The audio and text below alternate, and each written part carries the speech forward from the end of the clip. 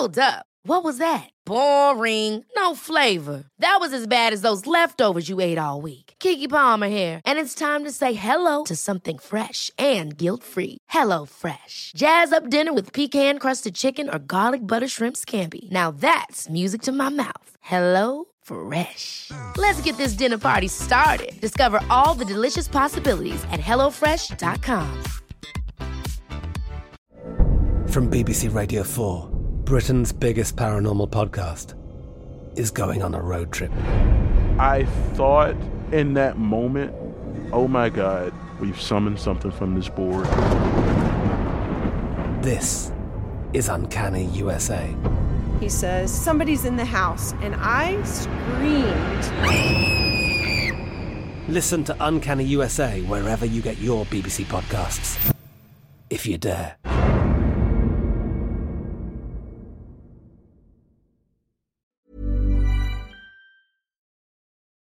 Hi everybody, welcome to Dan Snow's History Hit.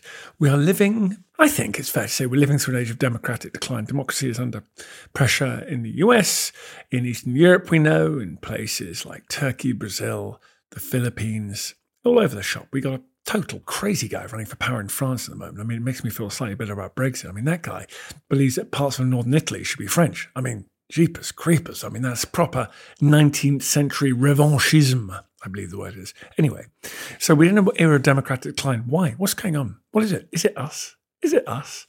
Are we drawn to idiotic, demagogic strongmen? It's too depressing for words. But anyway, Brian Klaas, who's been on the podcast many times, is our Brian Klaas. He is a political scientist. He works at the Washington Post, but he's also an associate professor in global politics at University College London. He's a great friend of the pod. He's an absolute legend, worth following him on Twitter for his insights.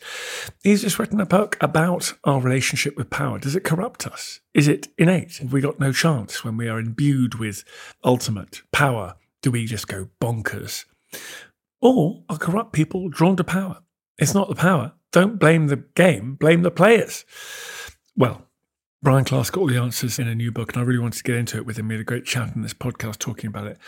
He's met tyrants, he's met drug lords, he's met despots, and he has thoughts.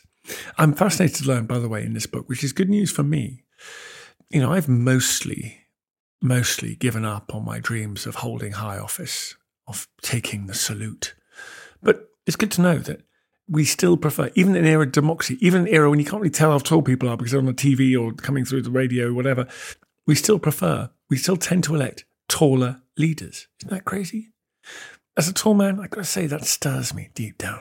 It's pleasing, but it's also deranged, completely deranged. Don't vote for the tall guy, folks. The tall guy, and I'm projecting a bit here, almost definitely doesn't have the skills required to run a modern democratic society.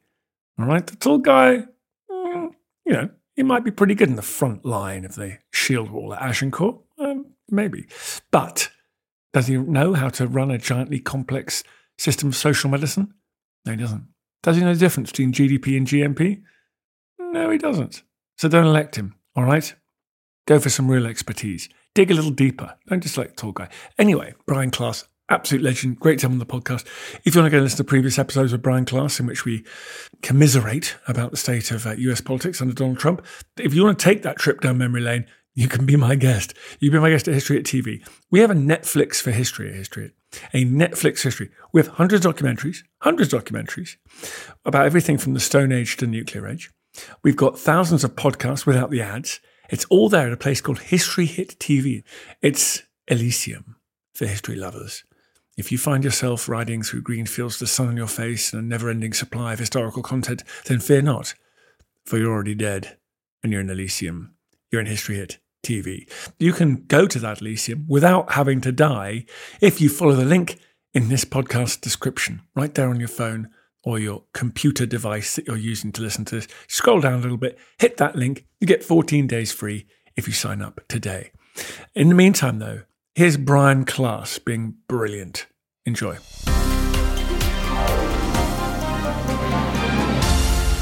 Hey, Brian. Great to have you back on the podcast. Thanks for having me.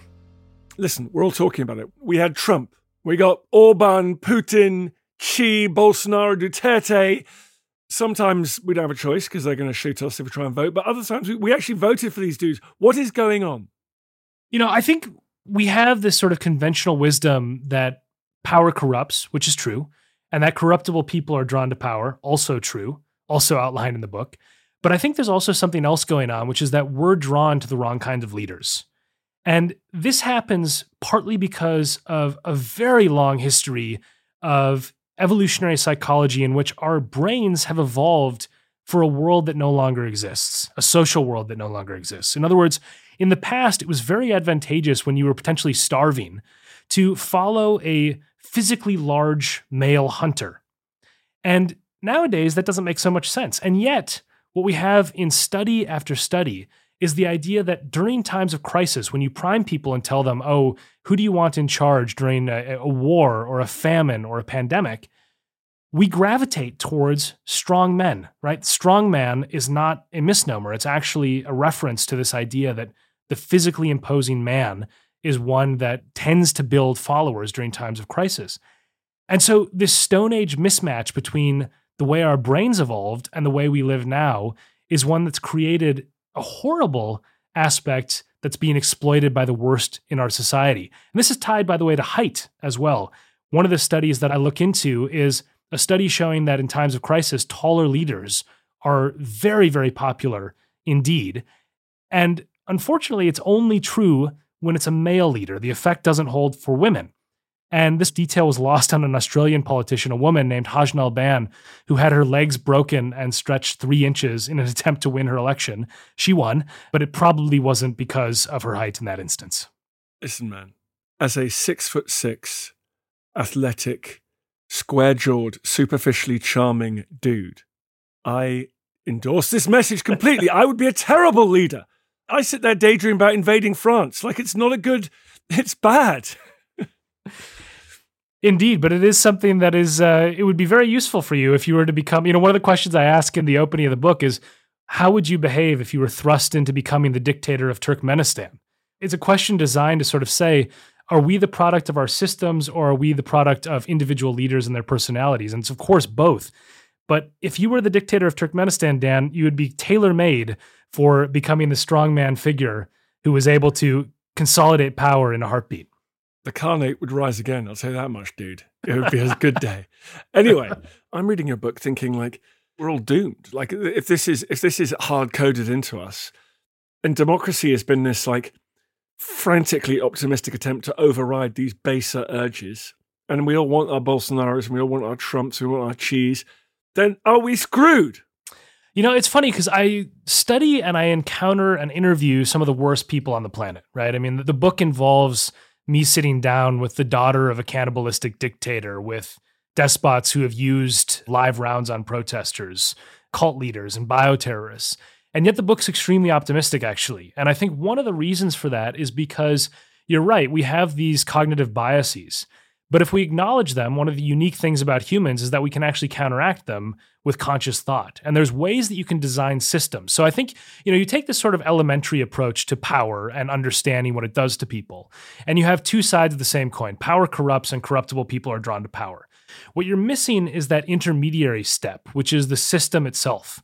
And so I have a chapter in the book where I look at how systems mediate who seeks power and how power changes people. And one of the examples that I think is a really neat one from history, and a very disturbing one, is King Leopold II of Belgium, because he ran a reform program when he was king of Belgium.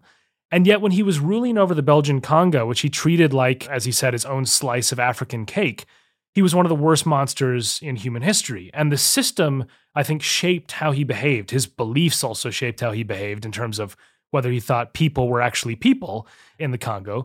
But, in one system, he's the builder king, he's the reformer, he institutes all sorts of educational reforms and so on, and he's revered. And then in the other system, he just disposes of and kills and slaughters up to a couple million people. And so it's this horrible natural experiment of history that the same person in two different systems can behave very, very differently. And I go through this a couple different ways in the book. But I think that's what's missing, is that we have this historical, conventional wisdom. Okay, power turns people bad and bad people are drawn to power, but you can counteract that if you design the system in an appropriate way. So rotten systems attract rotten people and turn them worse. Good systems attract good people and turn them better. I agree. That's what's great about your book. Because what's great about, I find the older I get, the more I think that the pinnacle of human achievement is like laws and institutions that force us, whether we like it or not, to be good, to like do good things, to be honest, to be compassionate. That's the genius. That's the genius of our species. Screw jet engines and wheels. I mean, that is what it's all about.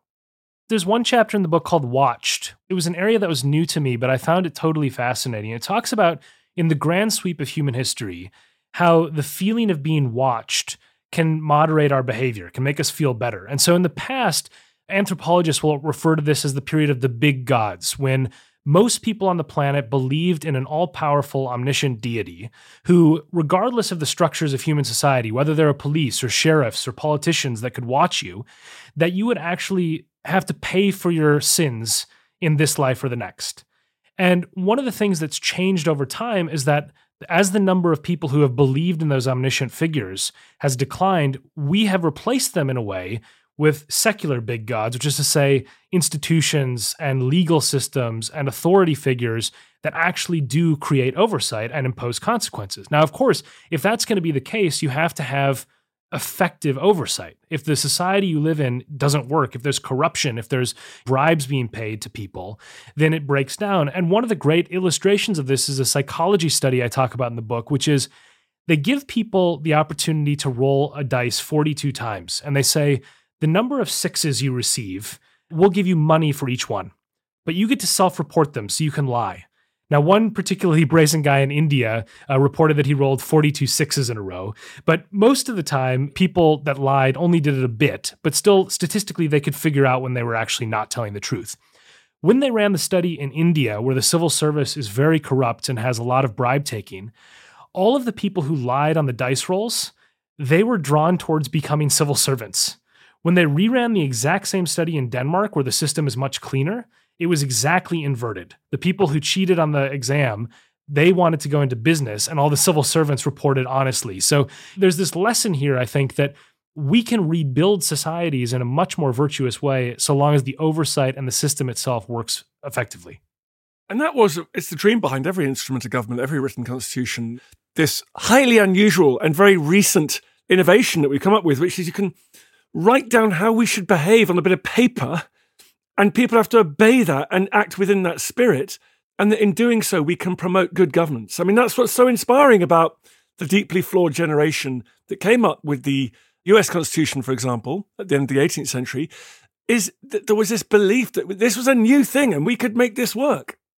Yeah, and I think we can't just stop there. I mean, I think what's striking to me, and one of the reasons why I wrote this book, is because whenever I tell people I'm a political scientist and I study bad people who do bad things in power, they say, isn't that everybody? I mean, the sort of standard approach that people tend to say to me is, why is it that all the people I know, the friends and family members in my life, are good and decent people?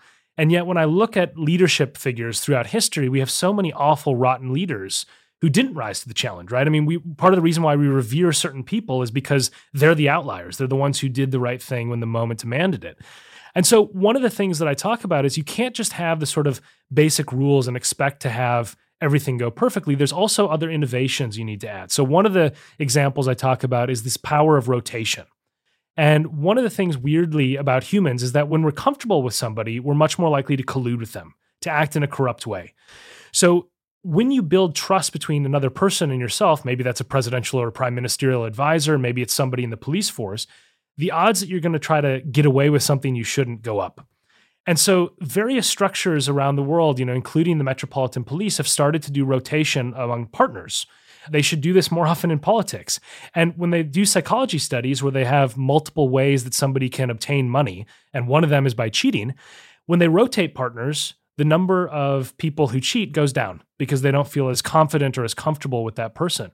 And this is true whether you do the study in China or Germany, anywhere around the world. And so, I think one of the things that is so important is that you have to think carefully about how you tweak the systems, even within constitutions and legal frameworks, because most of us don't think they're working particularly well. I mean, you look at the headlines, there's sleaze scandals, there's corruption, there's autocrats rising around the world. And I think there are fixes to that, but you have to engineer society in ways that actually promote and attract the right people to power and then make them behave well once they get there. Yeah, I mean, Brian, geeks like you and I freak out about this on Twitter all the time. Like, there seems to be this great antipathy towards politicians and absolutely no interest in reform movements. I'm like, you're correct, everyone. There's great energy around about being concerned about the quality of leadership we've got. So here's several things we can do. It's quite straightforward. We can tweak this. We can do that. Oh, no, don't be such a geek. That's such cephalogical nonsense. It's like, what? It's like, there's a weird disconnect there. Yeah, and one of the big takeaways that I gleaned from reading the research, interviewing people for this book, interviewing leaders, all sorts of people, is that I think we're also focused on some of the wrong things.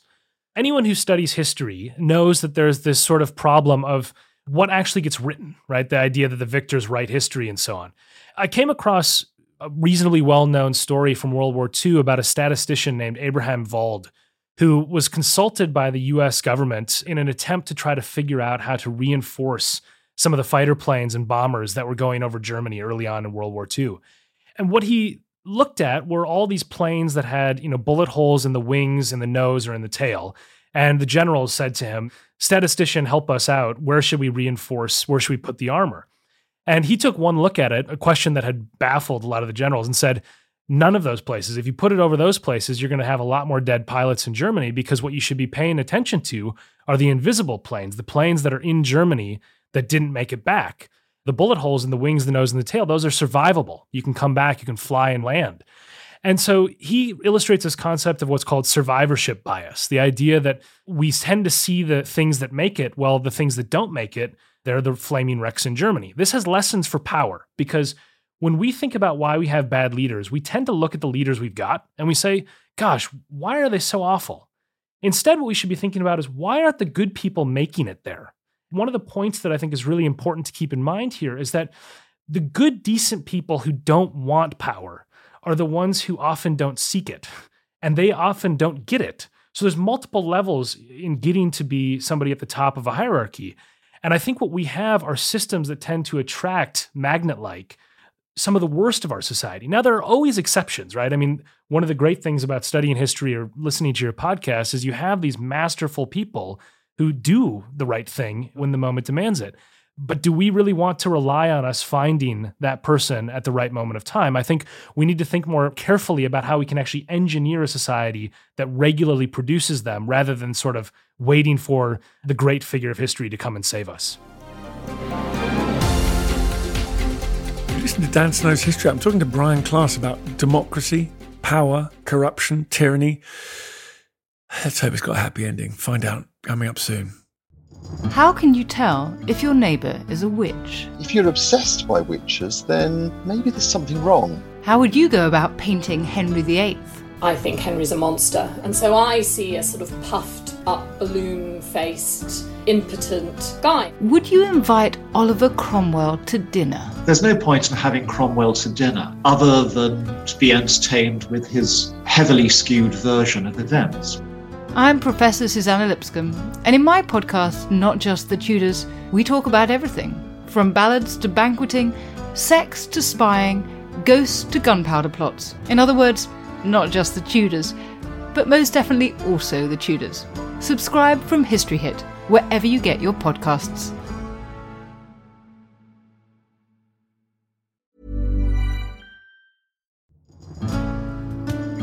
I'm Professor Susanna Lipscomb, and on Not Just the Tudors from History Hit, I'm looking for answers to the big questions about every aspect of life in the early modern period. Like, how did the memory of Anne Boleyn continue to influence the court of her daughter, Elizabeth I? How were fairies brought to life on the Elizabethan stage? And how did the arrival of male-only doctors threaten the lives of women? In other words, not just the Tudors, but most definitely also the Tudors. Twice a week, every week.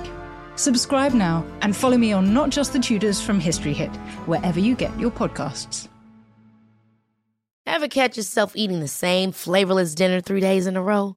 Dreaming of something better? Well, HelloFresh is your guilt-free dream come true, baby. It's me, Keke Palmer. Let's wake up those taste buds with hot, juicy pecan-crusted chicken or garlic butter shrimp scampi. Hello Fresh. Stop dreaming of all the delicious possibilities and dig in at HelloFresh.com. Let's get this dinner party started.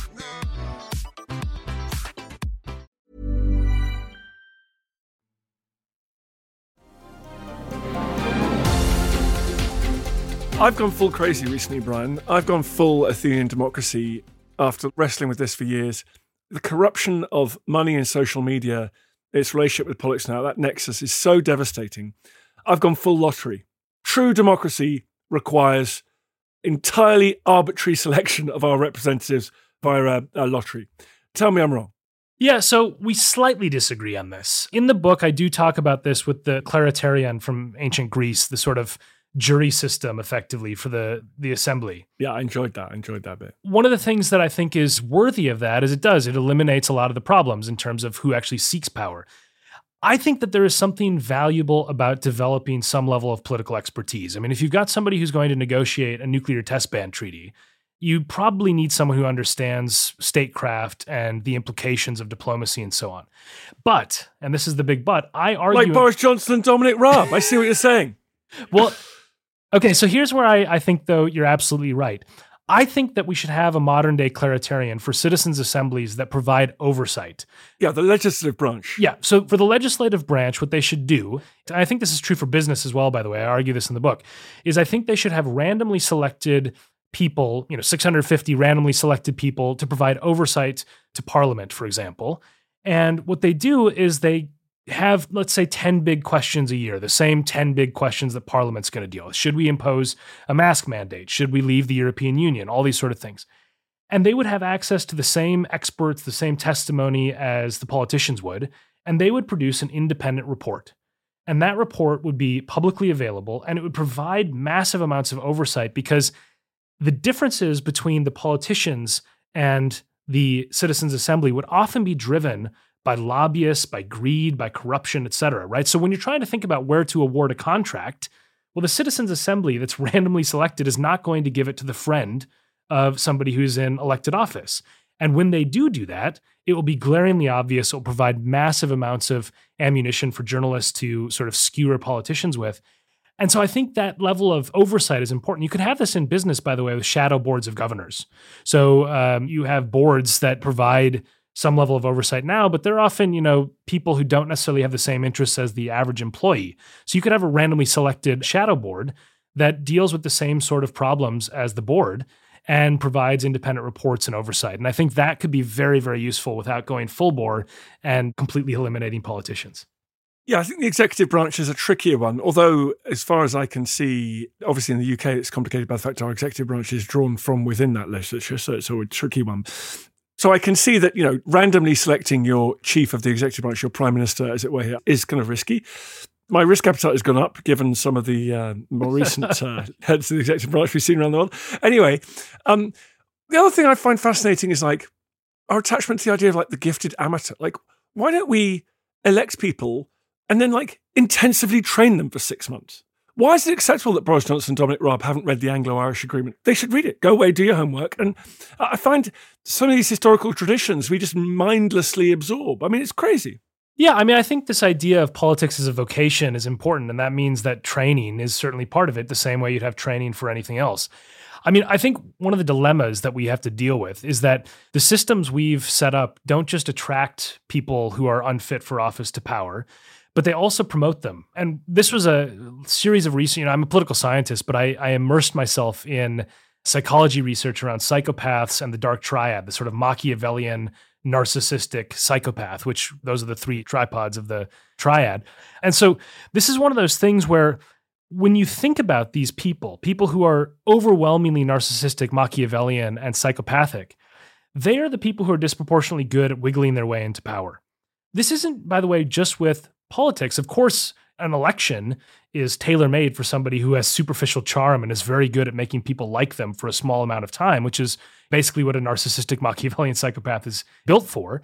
And we do have evidence, by the way, that they're overrepresented in the highest echelons of business and politics. But also, the job interview, the standard job interview in modern society, 30 to 45 minutes trying to make somebody like you. I mean, superficial charm are the two words that are always associated with psychopaths. They're Machiavellian. The ends justifies the means. They reinvent themselves. They're chameleon-like. We have a lot of ways to counteract that. And one of the things that I think would be good, this wouldn't work very well for the chief executive, but does work well for some promotions in the business world, is anonymity when you have assessments. when I grade papers at University College London, I don't know who I'm grading. It's double blind. And that reduces my ability to be biased towards a student because I simply don't know who it is. And I think for job applications, for example, that would be a really, really good idea because we have lots of evidence with CVs. For example, there was a study that was done where CVs were basically duplicated and they just changed the name on top. In one study, it was women versus men. In the other study, it was white sounding names versus black sounding names in the US. And exactly what you would expect happened, that the males got both higher levels of offers and higher starting salaries offered to them. The same was true for white people. And so, I think some of this we can't do in politics. You can't have a prime minister that's running blind, but you can have it for some levels of local government, some levels of business. And I think the point here is we haven't thought creatively about this. There's not rocket science involved in reforming these systems. It's just that we've sort of been on autopilot for the better part of a couple hundred years in how we select and promote people who are going to lead our societies. And I think it's time for a fundamental rethink. And now, Brian, why is it time for a fundamental rethink now? And that brings us to the present moment, right? We've all spent all of our time working this out. But is it this nexus between unbelievable economic inequality, you've got gigantically rich people who are politically adventurous, who want to start, support, promote, amplify, often very, very minority views, and then this transformation in technology and how we broadcast. Are those the two things that you think it's worth identifying? Yeah, and I think the information aspect of this, the changes in media technology are central to it. I mean, if you think about the broad sweep of human history and all the sort of technological innovations around media, they've basically been, up until now, expanding the circle of people who can communicate, a small group of people to many communication, right? You have the radio, all of a sudden, you can talk to a lot more people, but you still have a small number of people who are actually broadcasting. The same is true for newspapers. The same is true for television and so on.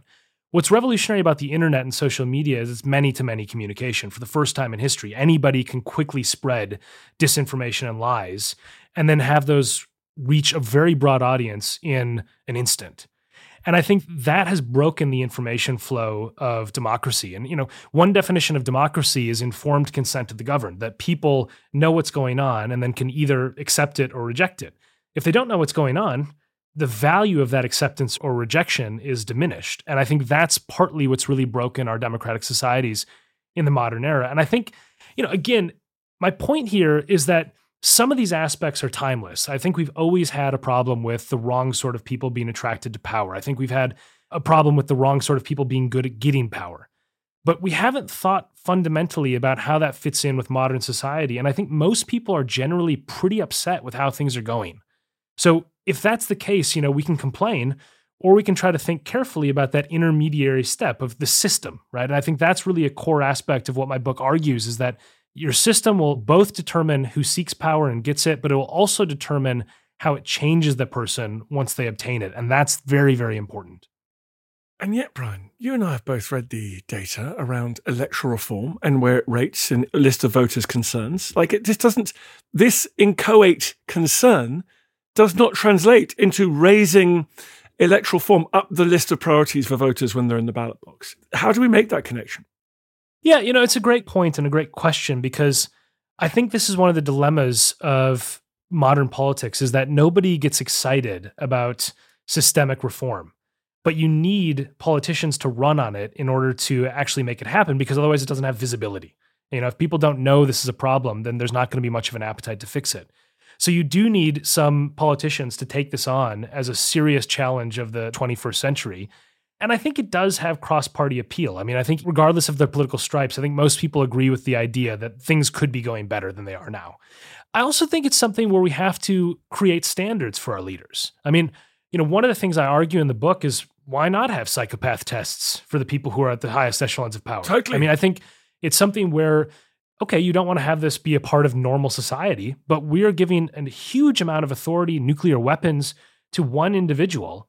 And at that point, it's time to actually get out the barrage of psychological tests, figure out whether they're actually a psychopath, figure out how we can constrain them in certain ways, and also do some diligence in terms of ensuring that we actually recruit better. That's the other point that I talk about at length in the book, is how you can find people who would see power as a burden. I mean, what you ultimately want are the sort of Cincinnatus-like figures in society who think, I really don't want to do this. This would be annoying. I wouldn't like it. And I'd like to get out of power as soon as possible. What's actually happening now is, I think, actually worse than it was before, because the burdens of leadership are getting worse in a toxic social media environment. I mean, I think when people think about the idea of running for office in 2021, they have to weigh up their desire either for social good or for power against the fact that they're going to face harassment, death threats, potential financial ruin, all sorts of things that are really, really bad. Now, what that ultimately does is it means that good, decent, normal people weigh up those two things and they say, yeah, I'd rather do something else with my time. So what you're actually doing with the cost of leadership being so high these days and the sort of personal cost that comes with your family being harassed and so on, you end up rolling out the red carpet to the people who are so power hungry that it's worth it to them. And I think that's creating an even worse effect in modern society than we already had to contend with in the past. Okay, bring me some of the good news. Bring me some of the innovations around the world that are promoting the right kind of people and the right kind of public policy. Yeah, the book is actually very hopeful, I think, in the end. I have 10 basic lessons that I think we need to use in order to fix our systems and improve the types of people that we get into power. And one of the aspects, a very simple fix, is simply recruiting more good, decent people. I know this sounds insane, but there is a police department in Alaska for which every single officer in the department is a convicted felon. Every single department officer has committed domestic abuse, some more serious crimes. And the reason for that is because there's just not a recruitment effort. So they have 100% acceptance when somebody applies to be an officer. They say yes because they need somebody in uniform. So they're all crooks, right? They went from the orange jumpsuit into the blue police officer's uniform. And I think that lesson that teaches us is the more people you have seeking power, the more that you can sort of get rid and weed out the bad apples and then be left with good people in power. So you have to be really proactive about this. And I don't think this happens enough. I think that we rely on people to throw their hat into the ring. I think the other thing that we need to do more of is random scrutiny of people at the top.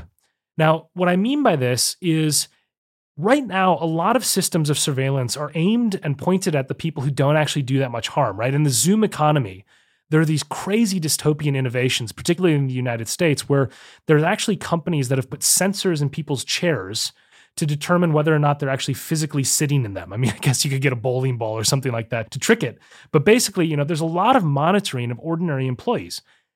Enron didn't happen because somebody took a 5-minute too long lunch break. Enron scandal and a lot of these embezzlement scandals and a lot of the corruption in politics are happening at the top. So you need to have much more scrutiny pointed upwards, not downwards. And the New York Police Department gives us a really good example of how you can do this effectively. What they did was they started doing randomized stings of their officers. They would say to an officer, we've got a drug bust over in the Bronx. Could you please guard it until the DEA arrives, the Drug Enforcement Agency arrives, and go inside and take a look. And they go inside and there's a whole bag of cocaine and $30,000 in cash sitting on the table, and no one's been there. So the officer is tempted to take the money, take the coke, whatever it is, not knowing that the whole place is wired up like Fort Knox and they're being surveilled the whole time. And if they take the drugs or the money, or they pocket a few $1,000s here or there, and they go home, they either get arrested or fired right away. Now, what's interesting about this is that they did something like 500 of these in the first year that they instituted it. But when they surveyed police officers, the number that they thought had happened was around 12,000, because some of these cops actually encountered drugs and money on tables that weren't because of any sort of sting. They'd gone to a crime scene, but they thought they were being tested. So what it did to these officers, these people in a position to abuse their power, was it made them think twice every time they thought about it. I think politicians should think twice before they abuse their power, whether they're being ensnared in a corruption trap, when they're sort of giving out a contract that maybe it's a journalist posing as this. And I think that would be a much healthier way of our society producing oversight and scrutiny, as opposed to trying to ensure that the person in the open plan office in the cubicle isn't taking a lunch break for 3 minutes too long, because that's not what's going to take down a company or take down a country. Yeah, it's the guy with the nuclear codes is the one we need to be really focusing in on here. I agree. And so things are negative, particularly in the States at the moment, where they're oft greatly lamented at local level, state election supervisors are being purged and all sorts of crazy stuff happening over there. But you remain confident, essentially, do you? Why do you still feel that democracies, the rule of law, can prevail, can endure? Well, I think confident would be putting it quite strongly. I'm very pessimistic about the prospects for democracy in the United States right now. Things are going very, very badly. And I'm optimistic over the long run. I'm optimistic that there are fixes to these problems. I'm not optimistic that they'll actually happen in the short term. And I think that's the sort of paradox with writing this book, is that I'm facing that sort of maddening moment of reconciliation between the idea that actually we could build a better society and the pessimism that nobody seems to actually be doing it. And the prospects for that are pretty dim for the moment. When you mention the changes in the US, I think it does illustrate a point that I bring up in the book, although I don't talk about this specifically because it's a broader sweep. I mean, I'm trying to write about why we get bad people in power, not about contemporary American politics. But something is happening in the United States where election officials used to just be volunteers, often retirees who wanted to do their bit in making sure the democracy functions correctly. There have been multiple stories recently in which people who stormed the US Capitol, actual people who took over the Capitol violently, have been recently elected as election judges. And what's happening is you have a shift from a position that had authority but no real power to change the result into one that actually has power to change the result. So what I mean by that is, the person who used to volunteer as a retiree to tabulate the votes, they weren't trying to put their finger on the scale. They were just trying to do their job and say, this person got 700 votes in the precinct, this person got 500. Now that the power invested in that post is actually consequential to decide things, what's happening? Well, the worst of our society are gravitating towards those positions, trying to rig the system. And it provides a broader lesson, right? That when you create a politicized role in which a previously nonpartisan, non-political, sort of bureaucratic job existed, and you replace it with one in which a bad person can actually game the system, well, the bad people feel like the red carpet has been rolled out and they try to waltz into power. And so, I think that's one of the things that we have to be very careful about, is understanding that at every stage, we are going to have a disproportionate number of bad, nefarious people who are going to seek, obtain, and retain power. And we have to counteract that by reverse engineering the systems, by thinking, okay, let's imagine that we have this bad person trying to get power, being very good at it and pretty good at holding on to it once they get it. What should we do to stop that? And I don't think that conversation has been held at a societal level. And history teaches us that we often fail to think this way with predictable consequences. I think right now we don't have to repeat history because we can actually be enlightened enough to understand that these are changeable dynamics within our own societies. I hope you're right, Bud. I hope that's what we all come to realize. Everyone go and get your book. What's it called? It's called Corruptible: Who Gets Power and How It Changes Us. It's great stuff. Thanks, man. Thanks for having me. I feel the hand of history upon our shoulders. All this tradition of ours, our school history, our songs, this part of the history of our country, all were gone and finished. Thank you for making it to the end of this episode of Dan Snow's History. I really appreciate listening to this podcast. I love doing these podcasts. It's a highlight of my career. It's the best thing I've ever done. And your support, your listening is obviously crucial to that project. If you did feel like doing me a favor, if you go to wherever you get your podcasts and give it a review, give it a rating, obviously a good one, ideally, then that would be fantastic, and feel free to share it. We obviously depend on listeners, depend on more and more people finding out about it, depend on good reviews to keep the listeners coming in. Really appreciate it. Thank you. Ever catch yourself eating the same flavorless dinner 3 days in a row? Dreaming of something better? Well, HelloFresh is your guilt-free dream come true, baby. It's me, Keke Palmer. Let's wake up those taste buds with hot, juicy pecan-crusted chicken or garlic butter shrimp scampi. Hello Fresh. Stop dreaming of all the delicious possibilities and dig in at HelloFresh.com. Let's get this dinner party started.